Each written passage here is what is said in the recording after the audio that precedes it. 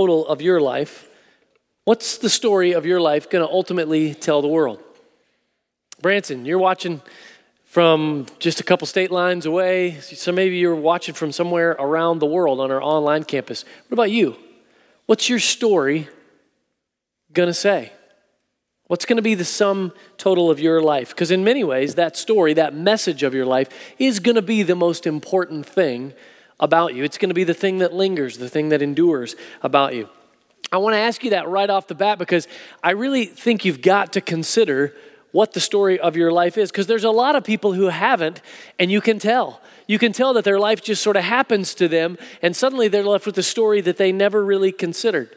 Think about some of the stories of some really well-known folks from a lot of different parts of the world, like this guy. Not this guy. Is he there? TV's unplugged? Had a feeling that might happen, actually. Like Lord Voldemort. That was who that was going to be on there, right? You're not really thinking about this guy's story. He wasn't thinking about his own life when he sort of charted the entire picture of what is the sum total of my life going to be. Or maybe you think about if Voldemort's not your thing, and if it even just bothers you that I named him, because he's he who shall not be named, then maybe you can rewind to something like the Wicked Witch of the West and think of you know what? Anybody who partners with flying monkeys has got serious issues with the story that is kind of coming about in their life. And the other person that I think that we were going to put up here on the screen was Cousin Eddie from National Lampoon's Christmas Vacation, because it's Christmas, all right? If anybody needed to rethink their story just a little bit, it's got to be Cousin Eddie. The reason I bring all this up is because God is actually all about a great story. God is about a good story. Jesus, when he was a teacher here on this planet, was a nonstop storyteller. He taught in parables all the time, which is just a way of teaching something by using a story. A story is actually one of the best ways to explain things because it tends to stick in our minds. And it's a great way to explain what God is actually working out in everything. I think that's one of the reasons that we love stories so much. It seems like it's hardwired into us to love a good story. And I think that's because we were created in the image of God. He's the original storyteller. We love the arc in a story. We love the hero's journey, the battle against good and evil and all that stuff. We love it. There's something about it that just appeals to us. Something that makes sense in the way that we are actually wired. And you think about this, we see in stories. We think in stories. That's how you choose to tell something. We remember in stories. We feel when somebody tells us a story. We need it. We also need it for context because we need the beginning, the middle, and the end to understand what's actually going on. If you just walk into the middle of a movie or walk into the middle of the story and you didn't get the context, then a lot of times you miss it. It helps us orient to life when we have a story, when we understand what's going on. And it's a huge part of our culture, actually. A lot of our culture comes back to figuring out what is the narrative that's actually going on. Because there's a lot of people that want to tell you the story that you're in. And here's how it's going. And here's what you should be paying attention to. Here's what matters. What story am I in? I think that drives a lot of our hearts and a lot of our lives. And from God's perspective, the story is really interesting and it's really clear, despite what we may think. In Acts chapter 17, here's a way of describing the story that you're in. Acts chapter 17 says, "From one man, he created all the nations throughout the whole earth. He decided beforehand when they should rise and fall, and he determined their boundaries. His purpose was for the nations to seek after God and perhaps feel their way toward him and find him, though he is not far from any one of us." Is that the story that's really happening on planet Earth? Really? Branson, online, is that the story that you're in? Is that the story that's actually happening here? Because if so, it sure would be helpful to identify where you are in the story. You got to orient, where am I in the story? And every story tends to feature kind of a similar path. Now, a lot of literature experts out there would disagree with what I'm about to tell you because it's oversimplifying things. But just for our purposes here today, I want to suggest to you that every great story is made up of three essential parts. There's three movements in every story. Part one is the beginning. It's the sort of swell in action. You see it there. It's the orientation, the intro of the characters, and then that beginning sort of ascent. Part 2 is that crisis point. It's the climax of the entire story. It's where the whole thing hinges. It's the central event of any great story. And then part 3 is the resolution. It's where the action sort of falls away. It's the ending. It's how everything sort of gets buttoned up and how what you saw in the beginning, how it actually pans out at the end. Now, there's a lot of nuance in those 3 parts. You could add a lot more here and there, but those are really the main ingredients of a great story arc. So where are you in the story that God is writing? Well, you're actually in kind of the falling action. You're in kind of one of the initial stages of part 3. Part 3. You're in the resolution of the story. Here's how this works out. If you missed last week, our senior pastor John did a fantastic job of painting the picture of part 1.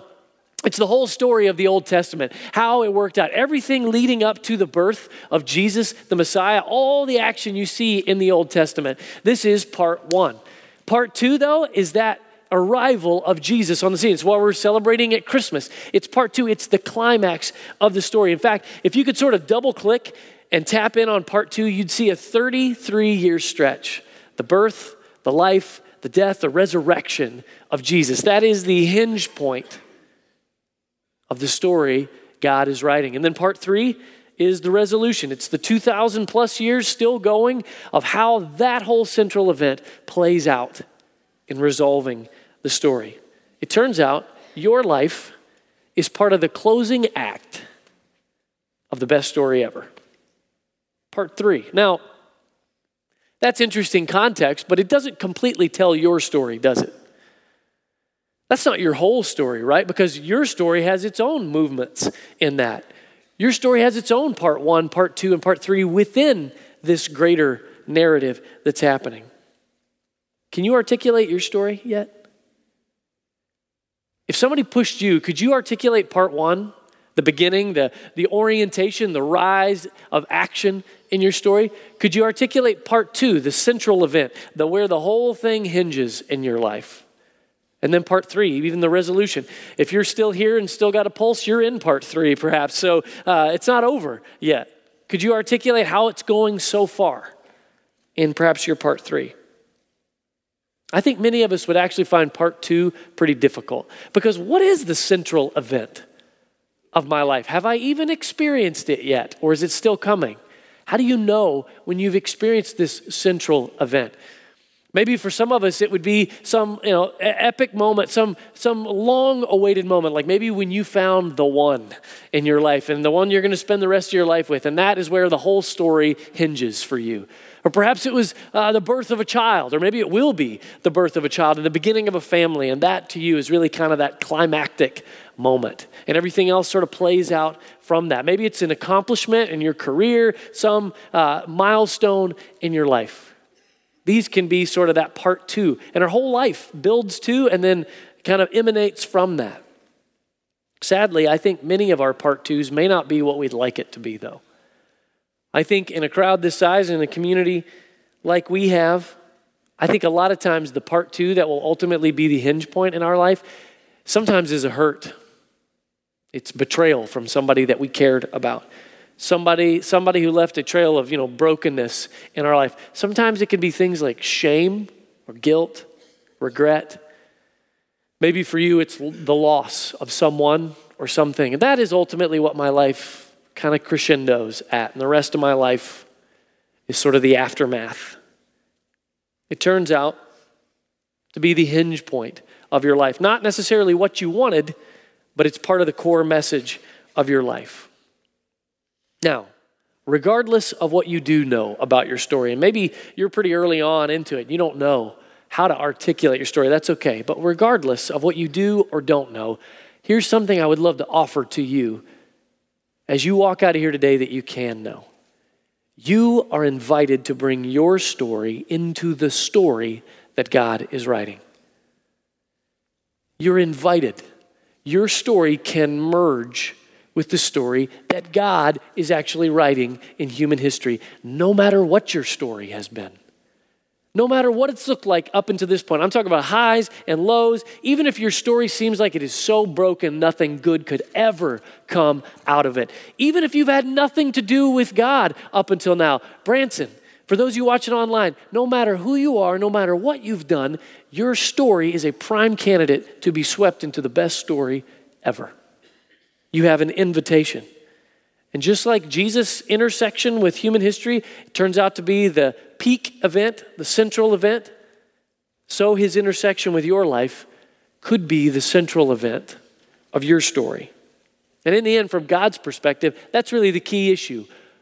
What did you do with your intersection with Jesus? It will be the story of planet Earth, and it will be the story for each individual life that has ever drawn breath on it. What did I do with my intersection with Jesus?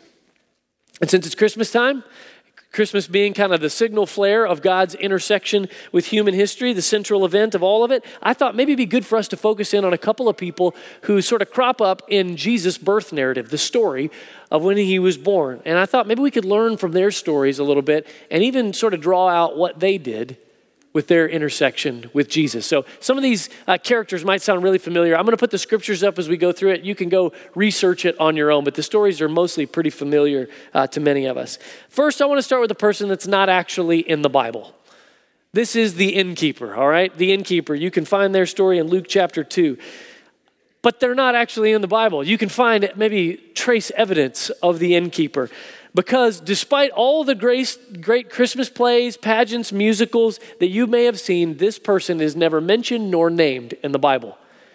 Yeah, you may have seen the innkeeper stand up and belt out some song. Never happened, okay? Never happened. He never sang at Jesus' birth or anything like that, all right? All we have is this reality that happened to Mary and Joseph, the parents of Jesus. Mary is very pregnant, very much in labor when they are trying to find a place to stay, and all we learn is that there was no room for them. Now, the character of the innkeeper is inferred because probably somebody told them, we don't have any room for you. But I think it's pretty illuminating the fact that the innkeeper, this person that apparently probably existed, never actually shows up in the story. They are missing from the story. Think about that. There is a person that stood so close to the most famous story of all time and missed it. I think if the innkeeper was here and we could pull him up on stage and give him a microphone and hear his story, I think it would be pretty interesting to hear his story. Maybe it would go something like this. Business was rough in Bethlehem, okay? It's not the easiest place to run an inn, all right? It is not a high priority destination. And I got mouths to feed. I had bills to pay. One day, then boom, Roman government issues a census, and suddenly Bethlehem fills up with everyone's family tree. I mean, there is no room in anybody's inn, much less in mine.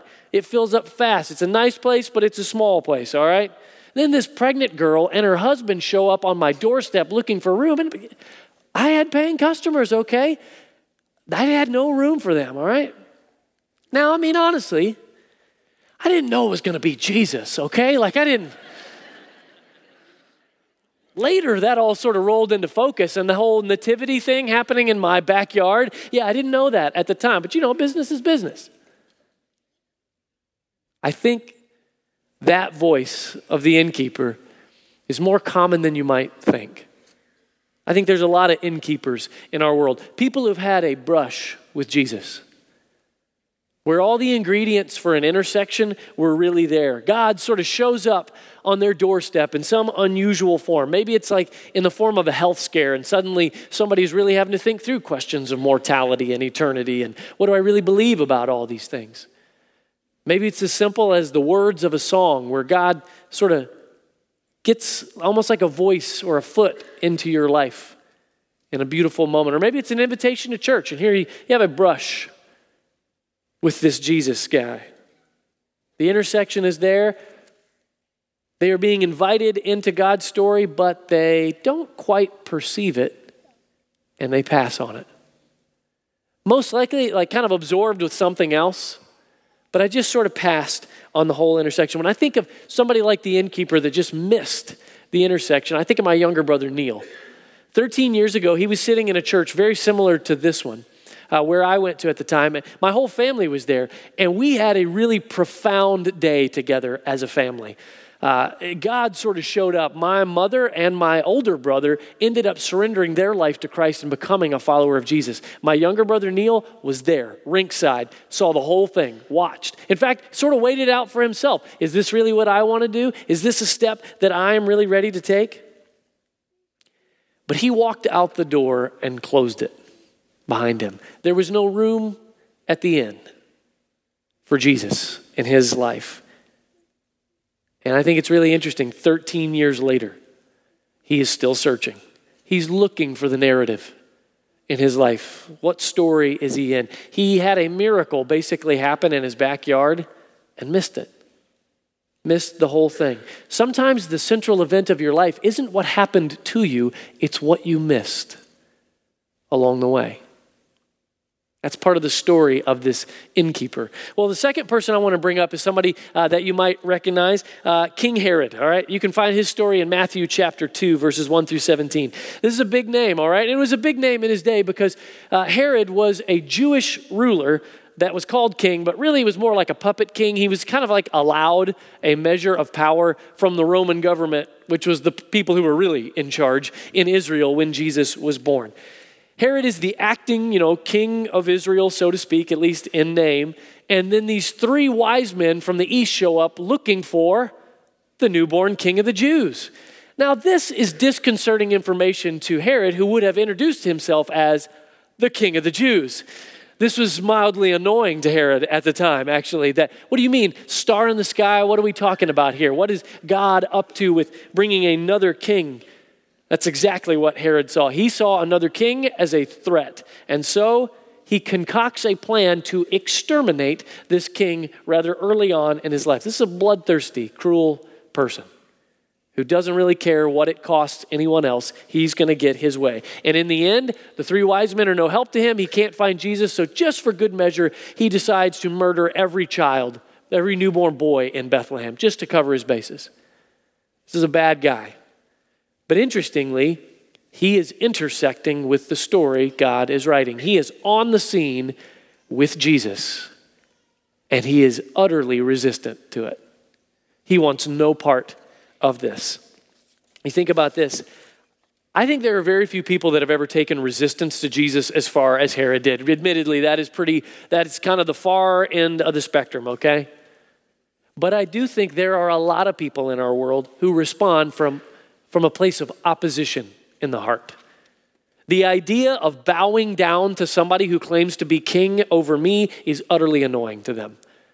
The idea that there are these mystical aspects of life, star in the sky, God acting in human history, it just sounds too fantastic. Are we really operating in reality here? This sounds like a crutch for somebody who can't deal with real life. They even sometimes can get to the point of devoting time trying to discredit Jesus. They end up in arguments with his followers and kind of show contempt for people who claim to have intersected with Jesus. Like I said, I don't mean to paint everybody who's been resistant or kind of rejects the message of Christ as a bloodthirsty or cruel person like Herod. That's, like I said, that's not the case. But many times there is this from the core, like, no, I want nothing to do with that. I think of my friend Robert. Robert was actually born and kind of grew up in a really abusive home. And there was zero spiritual influence, so Robert was just like on his own. And it was a dark life. He grew up pretty self-protected, kind of, I'm going to have to scrap my own way in this, didn't really trust people, certainly didn't really think that much about God. But he was really incredibly intelligent, very successful by many standards. And he has created a life that does not require nor sees any need for God. He has become very suspicious of anybody who would claim to know God. I mean, especially when you think of his life. If there's a God out there, what happened here? So it's better just to not believe in God at all. Therefore, anybody who does claim to know God is somewhat, questionable in that. What are they trying to get from me? There's a manipulative sort of angle of anybody who claims to know God when it comes to Robert. And right now, to this day, he lives very comfortably as an atheist. He does not need God. He is resistant, actually, to an intersection with Jesus by his own admission. Sometimes the central event of your life winds up being a fight, an argument, opposition. That was your intersection with Jesus, but it becomes a fight that marks the central event in the story God is writing. So those are two well-known characters. Let's turn our attention to another person that has a very different experience in Jesus' birth. It's Mary. Mary, the very different experience on a lot of levels. She's selected to be the mother of Jesus. Now, here's the thing about stories. You may have a pretty wild story if we put you up here and you could tell us some crazy stories. I think Mary has got to win on strangest story of all time. I mean, seriously? I mean, imagine if we put her up here with a microphone. Maybe her story would go something like this. All right, I was about age 15, all right? I was engaged to be married to this nice guy from across the village. His name was Joseph, all right? We are picking out curtains together. We've got our wedding registry going. It all seems like it's going to go fantastically well when I run into this guy who tells me his name's Gabriel, and turns out he's an angel from God. Just about scared me half to death when I saw him for the first time. He tells me I'm going to get pregnant, which is somewhat of an issue because I'm a virgin at the time, all right? But not just pregnant with anybody. I'm going to get pregnant with the Son of God who's going to save the entire world. I know, bizarre, right? But it happens. It all happens just the way he says. This baby in my body becomes a boy that blows me away with his wisdom and his love, even from an early age. This boy becomes a man who mesmerizes me with his words, with his courage, with his power. He redefined the word God for me. Knowing Jesus turned out to be the wildest ride of my entire life. Watching him preach and then teach and then heal from town to town turned out to be the most painful ordeal of my entire life. As I watched him betrayed, beaten, tortured, crucified right in front of me. And then turned out to be the most unexpected joy of my entire life. As I got to meet him on the other side of death, he was raised to life. Mary had a pretty wild story. Mary's intersection with Jesus turned out to be the central event of her entire life, and it transformed everything about her. From the very first moment she was finding this out, she had a very different response. I love how Gabriel says, this is his final word to Mary after laying out a pretty crazy plan. For nothing will be impossible. For nothing is impossible with God. Mary responds, I am the Lord's servant. May everything you have said about me come true. Mary doesn't miss it. She doesn't resist it. She responds. She responds with openness, with some receptivity, with some measure of trust. She didn't really know what she was getting into, but she didn't resist it. She welcomed it. And she got to discover firsthand exactly what Gabriel said. Nothing is impossible with God. Virgin birth, pretty possible. Son of God, pretty possible. Life, death, resurrection of Jesus, check. She saw it all. By trusting God, her story got swept into the best story ever. Jesus' intersection with history became her intersection with destiny.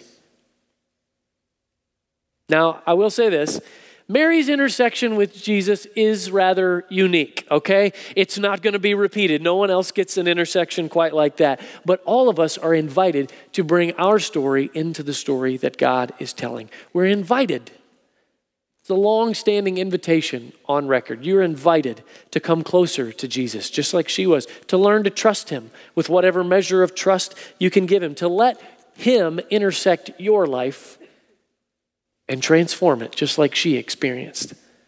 And I honestly could tell you so many stories of people who followed a very similar progression to Mary's story. Their part one. I think of my friend Dwayne. His part one was not a very great start. He was abandoned by his father pretty early on. He grew up pretty much in poverty, had a really codependent mother that created a weird dynamic in their house and really kind of left him with a lot of baggage growing up. His grandparents got him to church. He was in kind of a rural area, so he went to church. But the message he got is that if you're going to be in with God, you better look the part. You better act good. Now, regardless of what you really feel or think inside, you better look the part of a Christian. That was his part one. I connected with Dwayne. He started coming to our church that we were a part of at the time.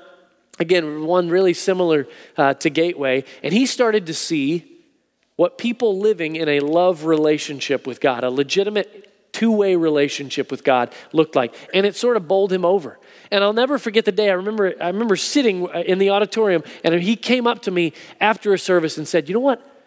I think this whole thing with God, I've got something wrong. I think this whole thing is grace. I think it's this free gift that God gives to you, this relationship, he welcomes you in. I can't do anything to earn it, which means if I couldn't do anything to lose it. It's his to give." And I was like, "Yeah, I think you've got it." He said, "I want that." And he received it. He received grace through trusting Jesus. That was his part 2. And part 3 is still in motion. But here's what I can tell you thus far about the resolution of my friend Dwayne's story. He is a transformed person. God has rearranged him from the inside out. So many of those broken patterns from part 1 have been sort of worked out over time with truth, with love, in community. He has been liberated from so much of that. And I watch him be able to trust people, to be able to love, serve people, even just laugh with a freedom I never knew of him before. God just continues to kind of take him, and he's in this adventure with God right now. He is studying to be a doctor right now. He is going to be used by God to bring healing to people physically, but also he's been used by God to share that story that I just told you with other people, and it's brought spiritual healing to other people's lives. There's so many stories like that everywhere. I could tell you my wife, Courtney's story. When I first met her, her part 1 was kind of left her with a skeptical sort of taste in her mouth about who Jesus was and this whole God thing. Could you really trust it? She encountered Christ on June 16th of 2002, and God has flipped her upside down. I love that now I get to be a part of her part 3 and kind of walk forward into the adventure of life together. Sadly, it turns out her part 2 was not me after all. It was Jesus. But there's so many of these stories all around. I could tell you Katie's story. I could tell you Stuart's story. I could tell you Pat's story. I could tell you John's story. They're just all around us. In fact, so much of what we experience here at Gateway has been shaped by our stories. So many of the broken part 1s of lives here at Gateway have had the most incredible part 3s because of this intersection with Jesus. Take, for instance, in some of the early days of Gateway, Trey and Lucy walked into the doors of Gateway as cocaine addicts. But they ended up, through their intersection with Jesus, not only being freed, but also sent out to help other people find freedom and started a recovery movement that still is moving forward to help other people find freedom here. There were several women in the history here of Gateway who walked in the doors. Part 1 was marked by sexual abuse. The lies, the hurt, the brokenness, the feeling of not being able to escape the past. And not only did their intersection with Jesus begin to transform them and set them free, God used the story of their part 1 and redeemed it so that other women who've experienced some of the similar trauma could find hope and life through our Wounded Heart group here. Even our kids ministry has its roots in a guy whose initial part 1 was marked by neglect as a child. But as his encounter with Christ marked his part 2, his part 3 led to us creating a space here where kids can find and encounter the love of God from early in life. I don't know what the beginning of your story is, but I do know this. No matter how broken part 1 is, Jesus can work wonders with part 3. If you're in Branson right now, I know you've got stories of all your own. I keep hearing of the tremendous work that God is doing there. And then online, again, this is something for all people. Do you know one of the last things that the angels sort of shouted over the hilltops that day that Jesus was born? Is they sang over the shepherds. It says, "We bring good news of great joy to all people." All people. No one is off limits. Everyone is invited. So what's your story? So what is your story? Every story kind of has these basic 3 parts. So what's the beginning? What's the central event? What's the resolution looking like so far? Most importantly, what is your intersection with Jesus? What's your intersection with Jesus? If you can't identify one, would you be open to having one? Would you welcome it if it came your way? Because your story does not have to pivot on what you missed or who you resisted. It can begin for you. You're not alone if your story is still being written and you're looking for that intersection point. But your openness has a lot to do with it. That invitation for you to bring your story into God's story, it's wide open. So here's what I want to ask you to do today as you're walking out. Maybe in the next couple of days, I want to challenge you to try and identify, then articulate your story. What is it? At least as much as you know right now. Identify those three parts. If you had to tell somebody the story of your life, how would you tell them? So many people breeze through their entire life and they never think about the message. They never think about, where's this all going? What's the narrative here? Much less the bigger story that they may actually be a part of. So think through your story. Can you tell it in these three movements? Part 1, part 2, part 3. Hey, by the way, real quick, if you're a follower of Jesus, this is not optional, okay? This is an absolute, essential part of who you are now as a follower of Jesus, because that story was given to you out of love from God, but it was entrusted to you as a gift to help somebody else too.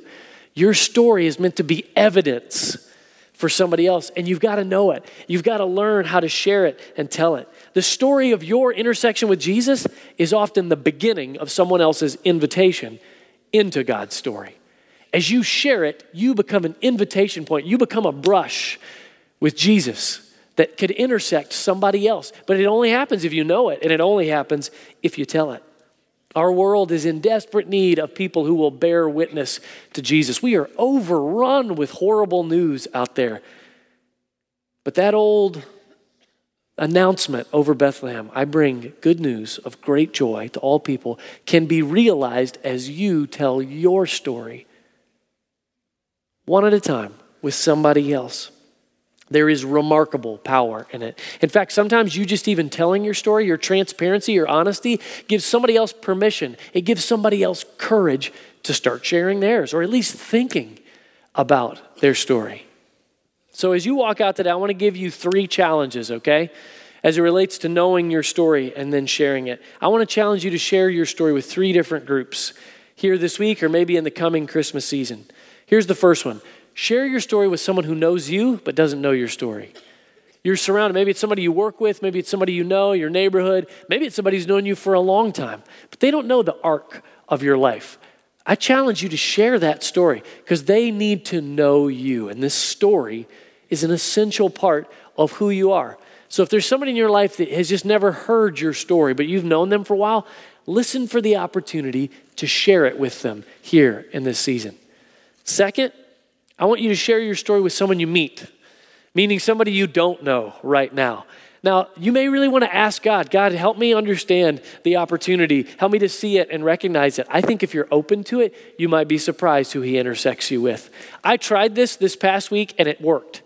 I really did. I was just looking for an opportunity to share my story. And sure enough, I found myself in a position where I'm going, I didn't really know this person that well. I think I'm supposed to just share what's on my heart. Here's a little bit of my life story and the arc of that God is kind of working out in my life. I think if you're looking for it, you might stumble across it. Ask God, if there's somebody out there that I would meet in this next season, could I share my story with them? And then lastly, we live in a social media world. How about sharing it on social media? Use your voice for something good. There's so much trash out there. How about we bring something redemptive to the whole Twitterverse or whatever it is that you kind of participate in?